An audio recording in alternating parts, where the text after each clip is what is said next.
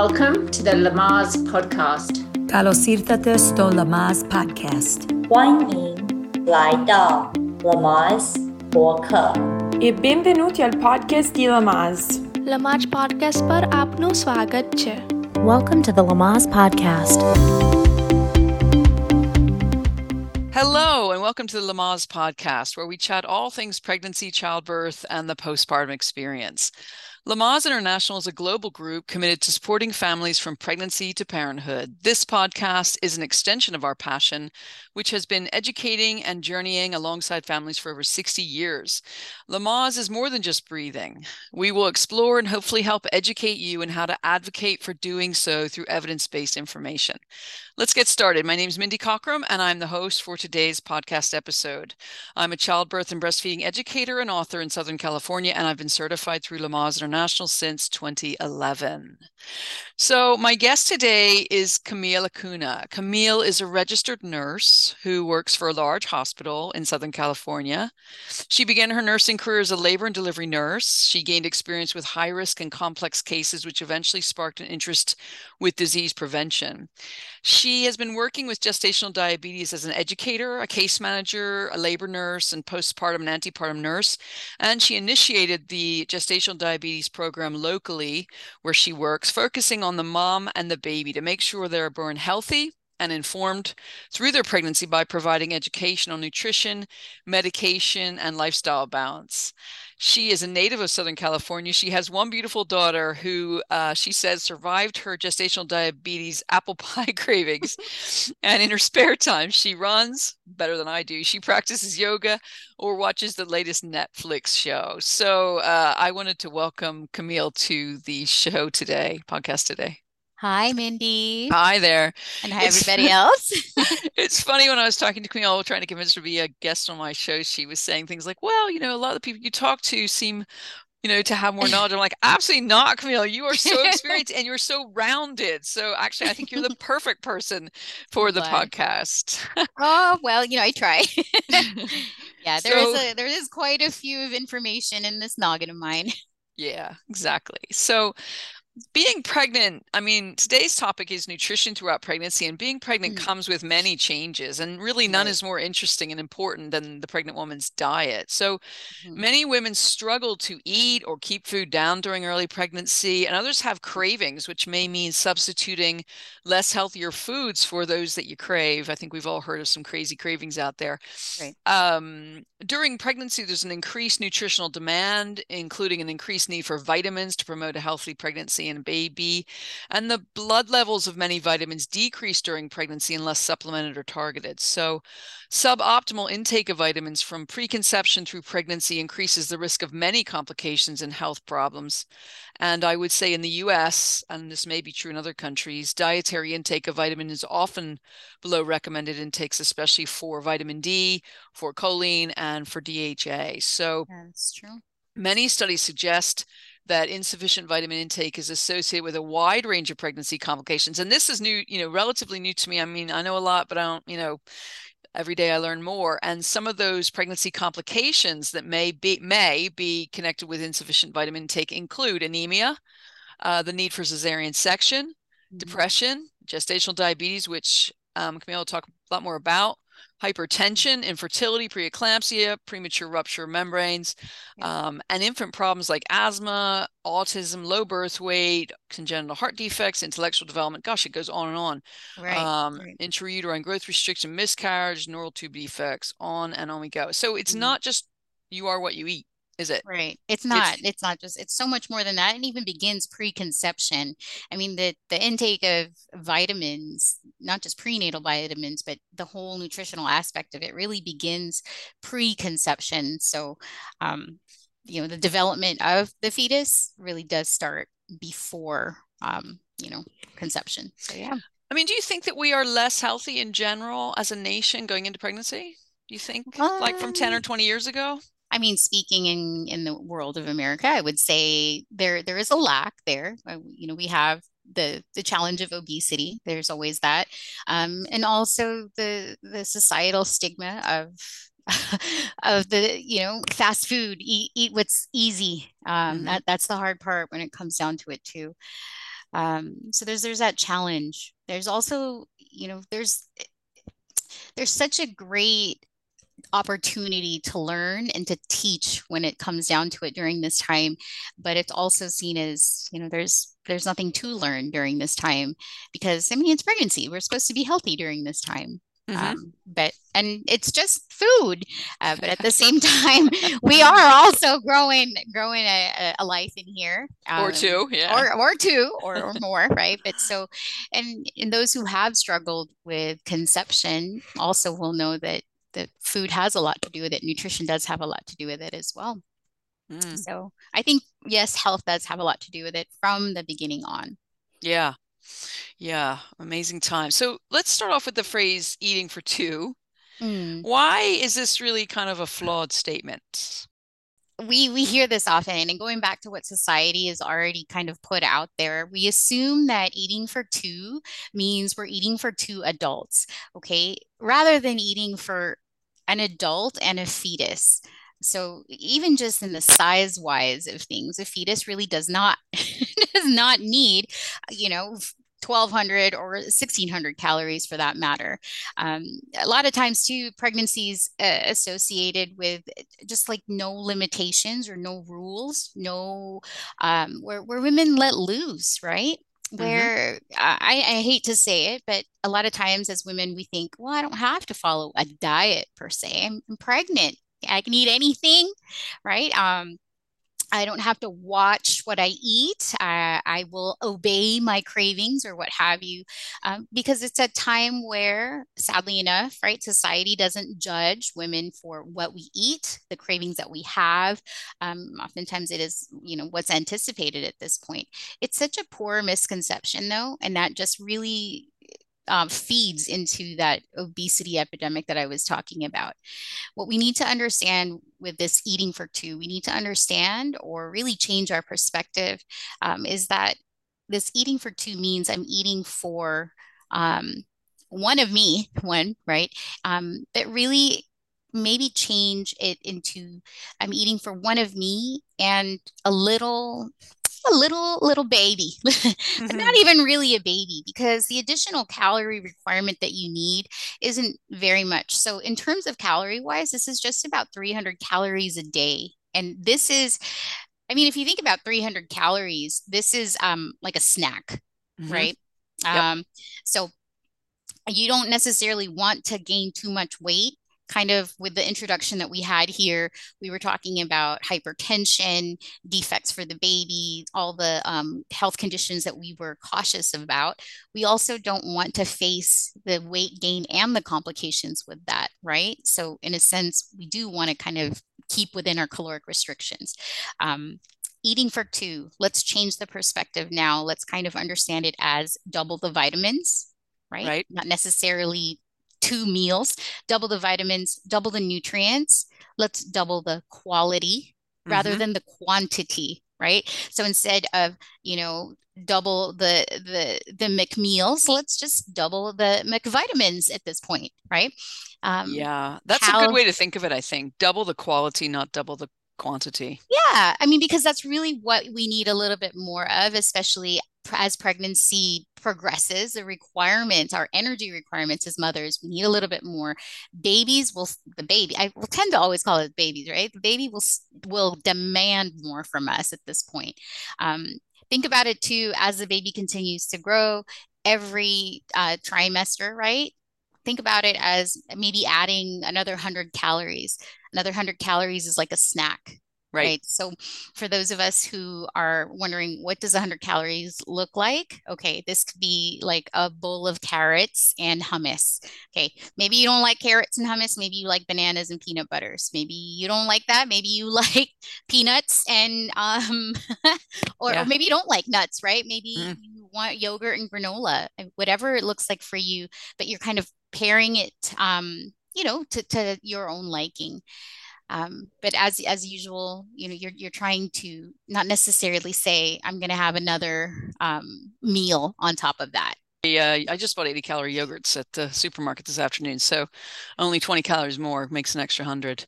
So an extra 100 per semester. So that's a good guide. Right. Yeah. And maybe we should say eating for you, like eating for you, the baby, as opposed to eating for two. Yeah. Yeah, that's a good way of looking at it too. I mean, I think a lot of times we tend to forget, you know, I also call it like, you know, we don't necessarily need like a second breakfast, because we tend to think, oh, I guess I'm hungry still. Yeah. But we might be, but maybe, you know, again, maybe having another sip of water, or maybe distracting with movement might be helpful too. So yeah, I always say to my kids, you know, are you really hungry or is your mouth just bored? yeah, see, it may be something else, right? So, Yeah. I mean, think about it in different ways. I think sometimes it's just that we just need to preoccupy our minds with something too. Yeah. So what are like some basic what are some basic nutritional requirements women should follow? I mean, you've talked about the calorific requirements, but are there some basic nutritional requirements that pregnant women should follow? As far as nutritional requirements, what do you mean by that? Like, is there specific food groups that they should be eating more of? Yeah. What should their plate look like? You know, in a perfect world. Oh, yeah. I think this is another part where women, well, pregnant women tend to think we should eat more of this and less of that. Right. But really, I think it's still a matter of keeping your plate pretty balanced. So, if you continue to follow that healthy plate, I tend to always teach towards the healthy plate, where we're filled with half a plate of vegetables. We have a portion of starch. We have our protein. So the examples of the snacks I gave, they're always paired with, you know, a starch and some form of protein, because of course that's going to help balance our blood sugars. That's going to keep us fuller longer. I always talk about fiber when when it comes down to it, because, well, we need the regularity. So there's no choose only this or eat only this, right? But I'm also, you know, I have a daughter, so I also know that we do get our cravings, and I often craved apple pies. It was disgusting, but I don't like them anymore. But at the same point, you know, you are mindful that even if you do have those cravings, you know, that does kind of take as your portion of, you know, that's your starch, you know. Right.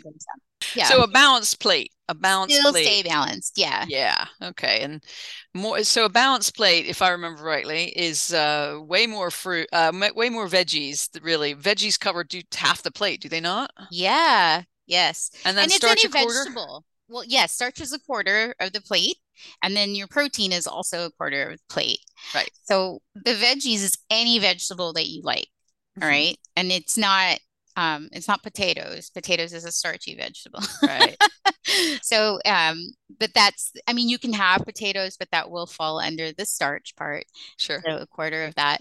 But it's if you like broccoli, then have all the broccoli that you like, as long as it's half the plate and as long as you eat the entire portion. But if you don't like broccoli and maybe you just, you know, you like salad, then enjoy the salad. There's always that. I think it's funny, you know, some people are like, but I don't like this fruit. You don't have to eat that. You eat the food that you do like, though, you know. Exactly. So how important do you think is a prenatal vitamin? So even if you fill your plate up with all the nutrients and your plate is super colorful and you follow, you know, the Mediterranean diet and you cook all your food right, you still need to have a prenatal vitamin. Okay. Even if, you know, world-renowned chef cooks for you, you still need to have a prenatal vitamin. I tend to think of a prenatal as one way to fill in the gaps for the mom's nutritional needs. I think of energy as far as that's concerned. Babies, I hate to say it, the baby will really, really drain the energy out from mom, because babies require so much to grow, to develop in there. So not just grow as far as like lengthwise, but develop their eyes, their hearts, their lungs. So yeah, we tend to need that extra dose of vitamins and supplements. What's real important though that I think we tend to forget is we can't just get any old prenatal vitamins, and we can get prenatal vitamins just really anywhere. We want to make sure that the prenatal vitamins that we get have folic acid. Mm-hmm. We want to make sure that it has iron. Most prenatal vitamins will tend to have like the DHA, the fish oil, all the standard vitamins A, B, C, D, E. Right. Those are all great for immunity, but typically, what we're looking for is a good amount of folic acid and iron. Right. Folic acid is the one that's going to prevent everything that we talked about from the very beginning on, as far as like the birth defects, the miscarriage, and then it helps with the baby's development. And then, of course, the iron is what's going to give mom energy. It's going to prevent that preterm birth. It's going to keep the baby's weight. So there's always that, right? Mm-hmm. So mind the gap, I think, is my expression.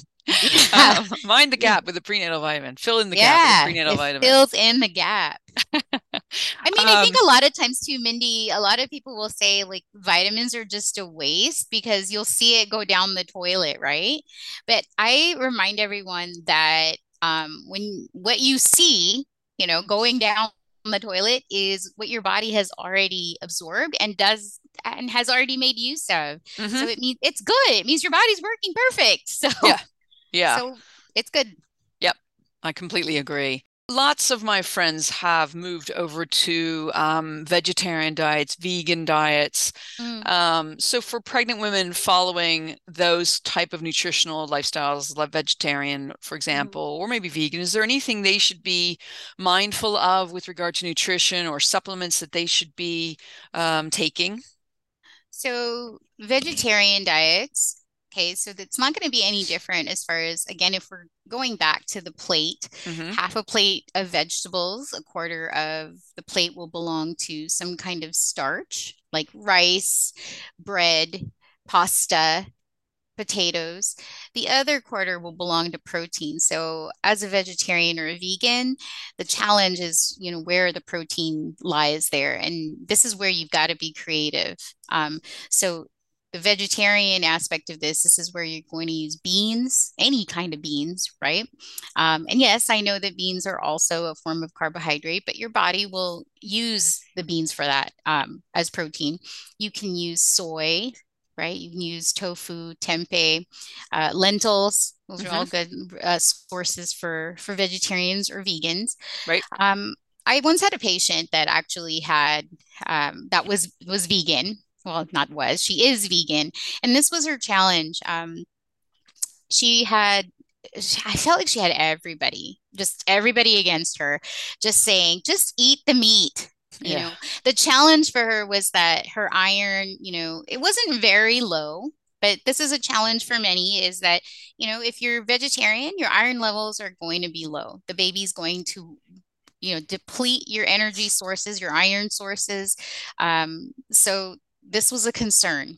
You're not eating any meat. We don't want you to be too tired. She wasn't exhibiting any kind of symptoms as far as being tired or being weak. She never had any of that. She was actually, full of energy.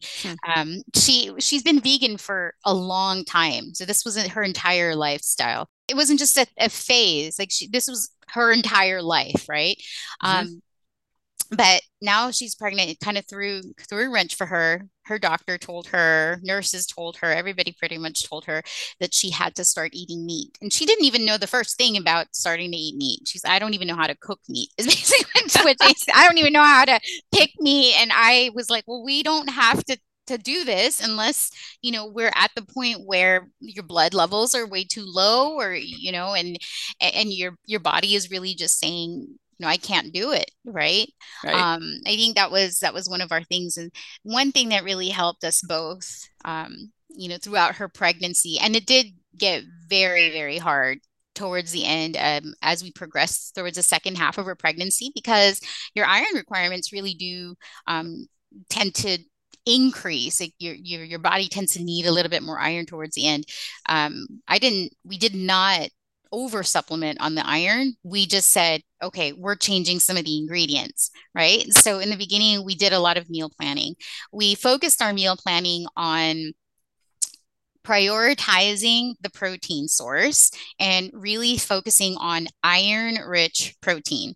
So if you like beans, we were like, okay, what do you eat beans with? So she had, tacos, certain tacos. She made tempeh tacos, soybean tacos, different kinds of tacos that she liked, but then she would fill it up, not just with, the beans and the tortilla. She would fill it up with all sorts of green leafy vegetables. She would fill it up with tomatoes. She would fill it up with, different seeds, different nuts, just to add more of the iron rich foods, but also, of course, any other vitamin rich foods that can help absorb that iron as well. So we did a lot of different research just to help get going for that as well. So it wasn't just what we understood to be, okay, this is what a normal taco looks like. We had to really substitute different kinds of foods. Then we got real creative, looked up some different recipes. I learned how to cook tofu differently with her. It was enlightening for me. I made some stir-fried tofu with the air fryer. Wow. Yeah, it was really great. I've never even heard of nutritional yeast until I met her. Me neither. I know. So it's interesting. And we even got to talking about, if anything, we can always add fish into your diet, but we never had to. Right. We never added any like meat substitutes, I think, because we were really focused on other sources of iron rich foods. So like I said, she just focused more so on, the different kinds of foods and just focusing on those ingredients. So it really helped doing a meal plan. It really helped like checking off on our lists. And then, just really just educating ourselves and educating, and following through with it and being committed to the lifestyle that she really had. And that's what it was. Yeah. Meal planning is really useful. Meal planning was one of my New Year's resolutions a couple of years ago because it makes life so much easier if you have a set, this is what we're going to, or roughly, and these are the ingredients I'm going to need. So I'm going to buy these on the Sunday. And then, when I come home from work, no one's going to say, what's for dinner? I'm going to go, I have no idea. So you have a plan, and that just takes the pressure off. And same when you're pregnant, if you have that stuff in your cupboard or in your pantry or whatever, you're just, it's just so much easier. The other thing is when I think of a plate, your plate, I think of your veg and half, and then I think of your starch, and then I think of your protein. But of course, in a fajita or burrito or whatever, you can just chuck it all in together and roll it up, and there you go. And that's one of those things I've gotten good at doing living here in Southern California. But that's the thing is, if you open the burrito up, you can still split it apart and make it fit into that plate. I tell everybody this too. If you like soup, especially now that it's cold and everything, you put it all in a chopping board and it'll all still be part of that plate. You scoop it all up. You still eat everything that's on that chopping board. You've got it all. So again, just kind of figuring out, I know it's a little bit more work, and I know you'd rather, watch, like I said, the latest Netflix show, but it was, but if it's really important to you, right? Then you would do that. And I think that's the thing too, is if you're not vegetarian and you eat meat, then you would plan your meal around certain things that are important to you. But for that one patient that I had, that was our challenge, and that was our priority. So that's what we did. Now, many women are low in iron during their pregnancy, and they are recommended to take an iron pill, a supplement that gives that stops traffic. I think is a nice way of saying it. That creates constipation. Do you have any tips for iron absorption that might help to not stop traffic in your body? So I will always still recommend that so don't ignore the healthy plate, right? So it's a supplement, which means you add it on top of whatever it is that you're already eating. So making sure that your fiber-rich foods are still present, which means if you're having, let's say, a piece of toast, you're choosing the whole wheat. Be really careful when you have the whole wheat, okay? Because some whole wheat bread isn't really whole wheat, right? Or if you choose to have oatmeal, have your oatmeal. That's great. But maybe also if you're having problems with the constipation, kind of assess, am I drinking enough water? Am I also walking? Okay, because the motility helps too, right? Mm-hmm. So Yep. there's always that part. But then don't skip out on the iron, okay? Because a Mm-hmm. lot of times I know I've met many a women that said, I'd rather not stop traffic this way. Yeah. And that you wouldn't want to. So it's a harder trade-off, right? Yeah. Without Yeah. it, I would say it's better if you take the iron after you eat. Again, especially with higher fiber foods, salad, like not just lettuce, okay, like green leafies, those are going to be helpful for us. And maybe drink it with a little bit of orange juice that helps with absorption of it. Not an entire orange, orange juice, okay. That's going to help with it. If you're not diabetic, okay, but if you're diabetic, just like a sip, that'll help with it. For that. That's one tip that I have for That's you. a good tip. I mean, it's been a while, but I had a liquid iron supplement. I was in the UK at the time, and there's a spring. It's in Wales, which the water in that spring is very high in iron, and they used to. I say bottle it. They used to put it in sachets and sell it. It was bright orange. I can't remember the name of it, but I did exactly what you said. I paired it with my OJ, and I remember avoiding caffeinated drinks half an hour either side of it to help increase absorption. Yes, and so I avoided the C word, the traffic stop. Yes. Yeah. Sometimes though you get real desperate too, and I think some of us, you say, okay, I know I need the iron, and I'll just take like a patch or like a gummy or different form of the supplement. Okay. Right. Don't do that. It's not necessarily, it's not even really going to benefit you because you're going to feel like, okay, I don't really necessarily have the side effects. Right. Right. But again, if you're wasting your money. I guess there's no other way for me to say it than that. So it's not necessarily going to absorb as good. Good to know. Yeah, food is clearly the natural way.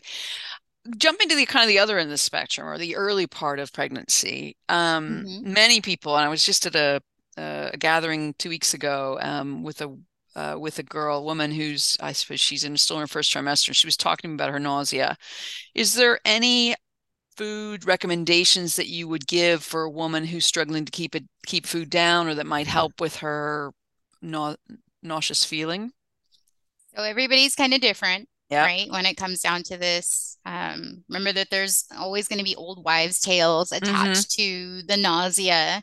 Right. Some people will relate this morning sickness to, this is a good thing. Sometimes it's all in our head. A lot of times it's all in our head. Maybe detach that first. A lot of times too, it's got a lot to do with our blood sugar. Right. And not to say that everybody go get a blood sugar machine or anything like that. But maybe also just kind of assessing, am I eating enough? Am I eating frequently enough?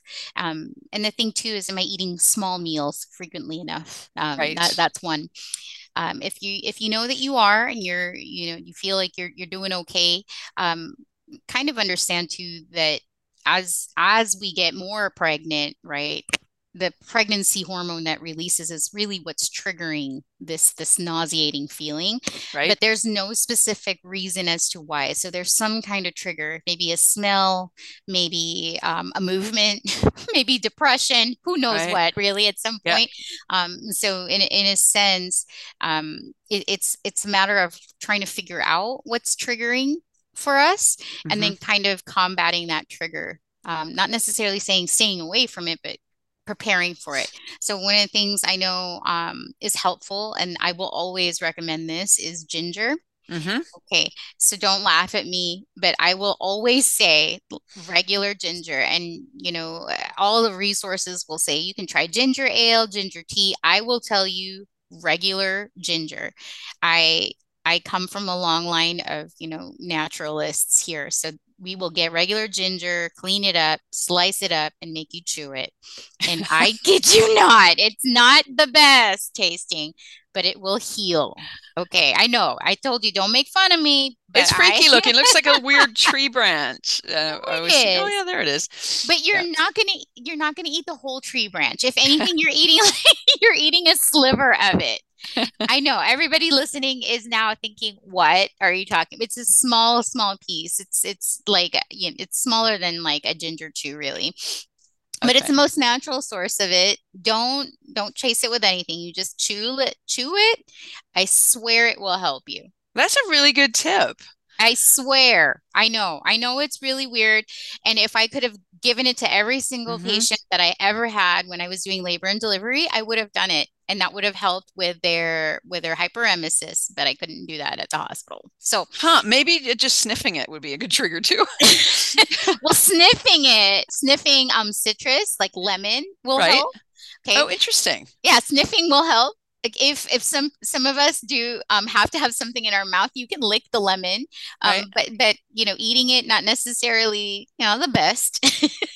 Some people will add it to their water. That's helpful. But another good one is you've heard of the crackers, right? But another one, and here's one to be mindful of, is potato chips. Okay, dry toast, not burnt. Some people like burnt, but dry toast or pretzel. So like the crunchy, really easy to digest, very light on your stomach kind of things. So those are the ones you want to do. And also maybe some cold foods like popsicles. Right.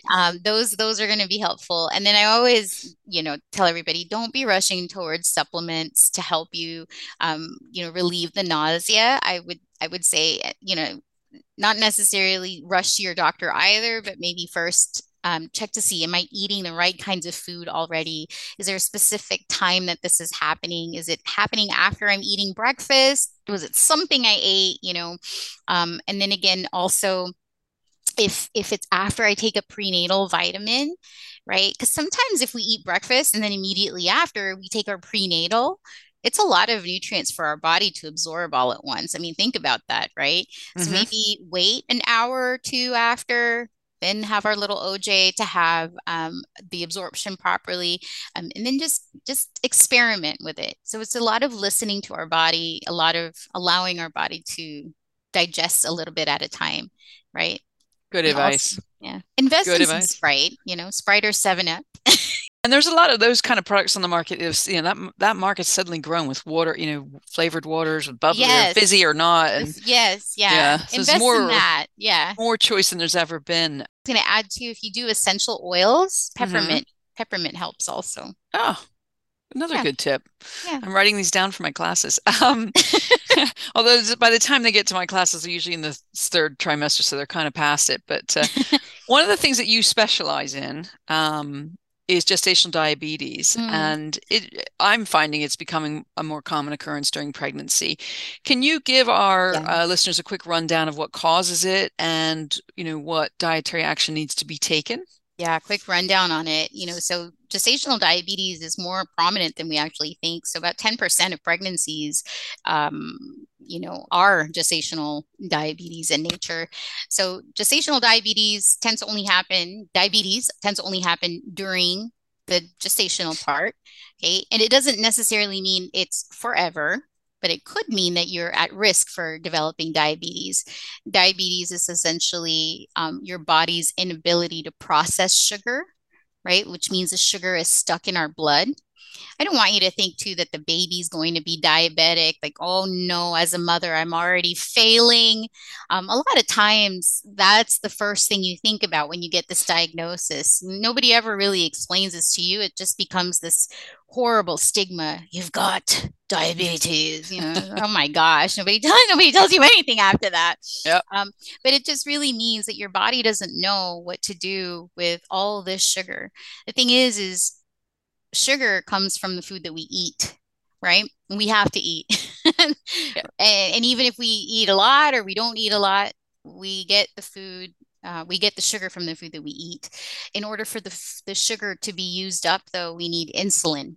And insulin is this hormone. Think of it as like a key right? And think Right. of sugar as gas.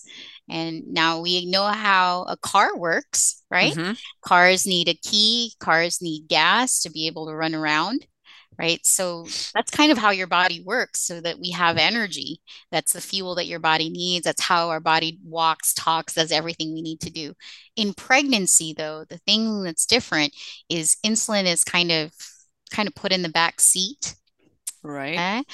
because other hormones like progesterone, estrogen, HCG, those beautiful hormones that keep the baby in our uterus, that keep Mm-hmm. us pregnant, those are taking the precedence at this point, Right. which means insulin is just not necessarily doing what it needs to do.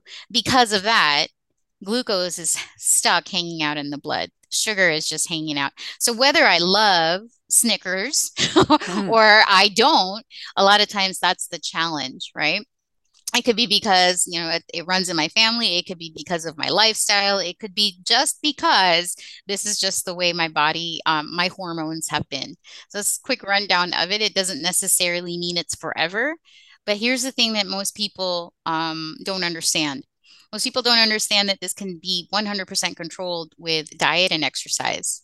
Mm-hmm. Diet and exercise. And yes, it takes a lot of meal planning. Yes, it does take a lot of, really scheduling your time of the day. But here's one way I look at it is after the baby is born, your life is 100% devoted to that baby, which means you'll be breastfeeding, right? I'm already saying you'll be breastfeeding at a certain time. Yep. Every single, on the dot, right? Whenever the baby, this is the same thing. It's kind of like training for that. You'll be eating every so many hours. The baby will be eating every so many hours. It goes the same way. So it's kind of training in that same sense. Your life suddenly just shifts. It becomes a little bit more, not just you now, it becomes you and the baby. It belongs to both of you now. And your priority, the whole coming back full circle, it doesn't mean eating for two. It really does mean I'm eating quality food because I've got to keep everything stable. I've got to make sure that I've got quality sugar in here because the baby, right? If the baby gets too much sugar, because I share everything with the baby could get too big, right? And I might have such a hard time delivering this baby. A lot of times, too, if the baby gets too big, we face that C-section. Right. And I never say that a C-section is bad, but what I tend to think about too is sometimes we don't visualize that, right? We visualize this is how my pregnancy is going to go. This is how my labor is going to go. And we don't necessarily think of the complications behind that. We don't necessarily think of it that way. And I think that's the hard part about this too, is I don't necessarily want that, but I also don't necessarily want to adapt these new eating habits. So it makes it really challenging. But the thing is I think one thing that most pregnant women don't understand is that there's so much more support out there than they believe to be. You don't have to do it on your own. You don't have to run to medication to get these blood sugars managed. You don't have to deal with people who don't support you. There are people who are out there that are very understanding and supportive, like me. I mean, I had gestational diabetes when I was pregnant. I felt alone. And I think that's why I'm so passionate and so caring over people who feel the same way, because I've gone through it. I had the fears, I had the stigma behind it all. And I think that's one of the main reasons why, I had the cravings, and I had I had the family that wanted to feed me everything. And I also was like, this isn't really a part of it because I'm trying to grow a healthy baby in here. Yeah. And I've got to really take control of it in this way. Yeah, it does put you in a different mindset. I mean, I've had lots of parents, birthing parents coming through my classes who have had to adapt to gestation diabetes requirements, but many of them have actually lost weight during their pregnancy, felt fitter, stronger, more energetic, and after the baby's born, they still feel that way. So it is a mindset, and it is a perseverance. And I'm glad you're supporting our parents, because I think you do an amazing job. And I think education, gestational diabetes education, and having a class is not as common as I would like it to be. Right. Yeah. No, I think that's another one of the things that was lacking. It used to just be one of the reasons why I was so driven to develop a program like this was because it was just an appointment, and it was just so you have diabetes, and now here, and I think women, especially educated women, needed to know a little bit more on what to eat, what to do, how to prevent this. I think we're given a little less credit. We want to take care of ourselves, we want to take care of our babies, but we're not necessarily given those resources when it comes down to it. And I wanted to make sure that women were given that chance to get that resource.